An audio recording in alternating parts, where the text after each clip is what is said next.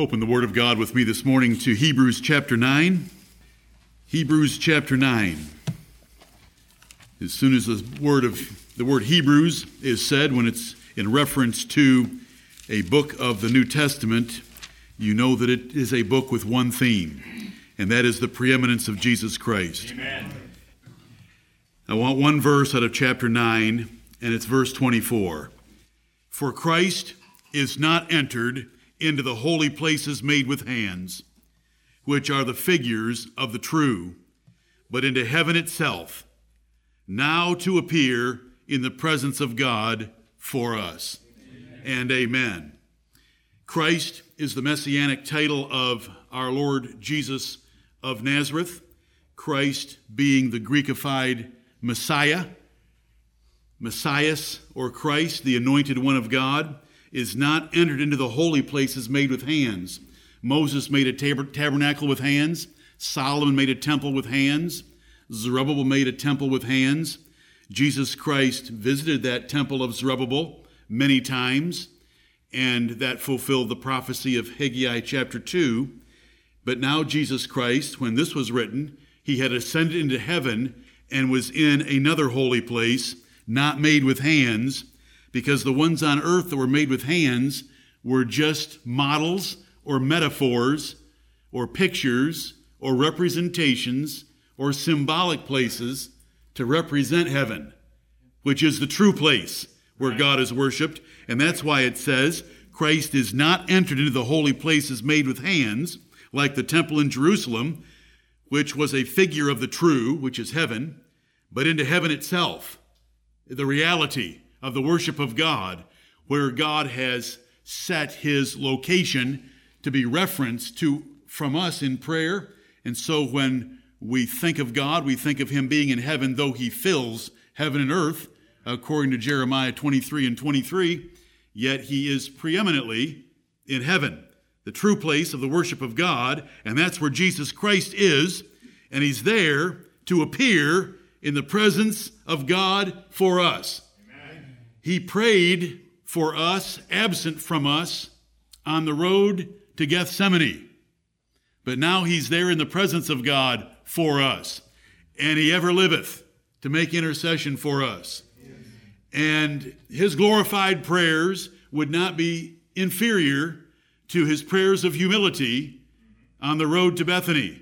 But John 17 is a glorious prayer as it is. And now his work is finished. He is a triumphant priest, a victorious mediator, there in the presence of God for us. And so we come into his presence today, the presence of God, through Jesus Christ our Lord. For Christ is not entered into the holy places made with hands, which the Hebrews and the Jews put so much emphasis on, and which dispensationalists still put so much emphasis on, and which Zionists still put so much emphasis on, that there needs to be a third temple. No, there doesn't. There is the former temple, and there's the latter temple, and there's the true. Right. And it's heaven itself, which wasn't made with hands, where he appears now in the presence of God for us. Amen and amen. Let us pray. Holy Father, blessed God, and the Father of our Lord Jesus Christ, we come to thee in his glorious name, the name which is above every name, the name before which every knee shall bow and every tongue shall confess that he is Lord, to thy own personal glory and honor.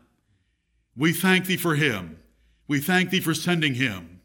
And Holy Father, we pray in his name that you would bless us this day to honor him with one heart, one mind, and one voice, praising thee in song, in prayer, in preaching, in hearing, and in fellowship.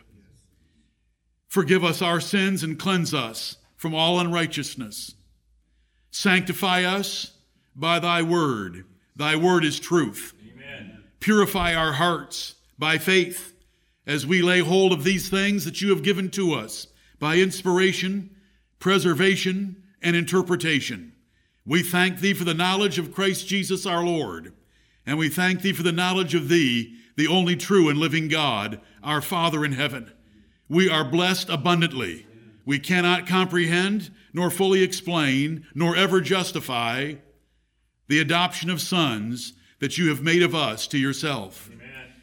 We can only read it and believe it and give thee praise and glory for it. And we thank thee, Holy Father, for choosing us to be your sons and daughters. Yes. We thank thee for putting us together with other of your children in this place, this day, today, for us to serve thee and worship thee in spirit and in truth. We depend upon thee, Holy Father. We need thee. In the name of the Lord Jesus Christ, have mercy upon us and remember our frame, that we are dust. Heavenly Father, we are like the grass. It's here today and it's gone tomorrow. We're like a shadow. We're like the hand's breadth. We're like the post. Heavenly Father, bless us in our short lives and these few minutes that we have together today, that we shall honor and glorify thee as your Son sought when he was in this world and now ever lives to save us, that there might be a whole family of God to honor and glorify thee through eternity. We thank thee for the great drama of the universe and that you included us in it. Oh Lord, we thank thee for your great mercy toward us. We didn't deserve it, and there are so many that might deserve it better than us.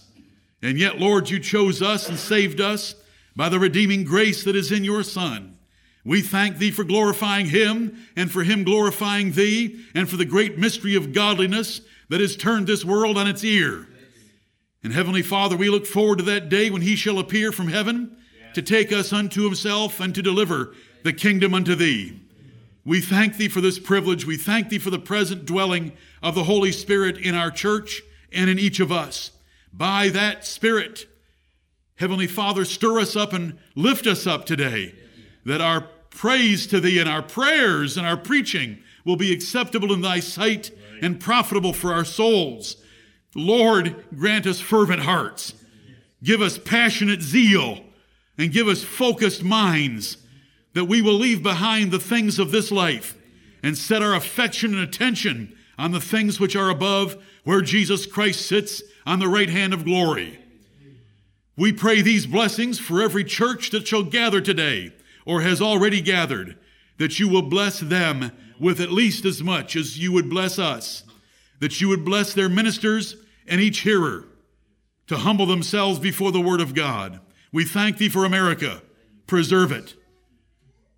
We pray that you would bless us now, Heavenly Father, by opening thy word to us and by the power of the Holy Spirit, making it alive to us in our minds and in our hearts, that we might see the Lord Jesus Christ and love him more than we ever have before and commit ourselves to serve him more than we ever have before. Forgive us for our neglect, our slothfulness, and our spiritual coldness in the face of such spiritual passion as we shall see today. And it's in Jesus' glorious name that we pray. Amen. Amen.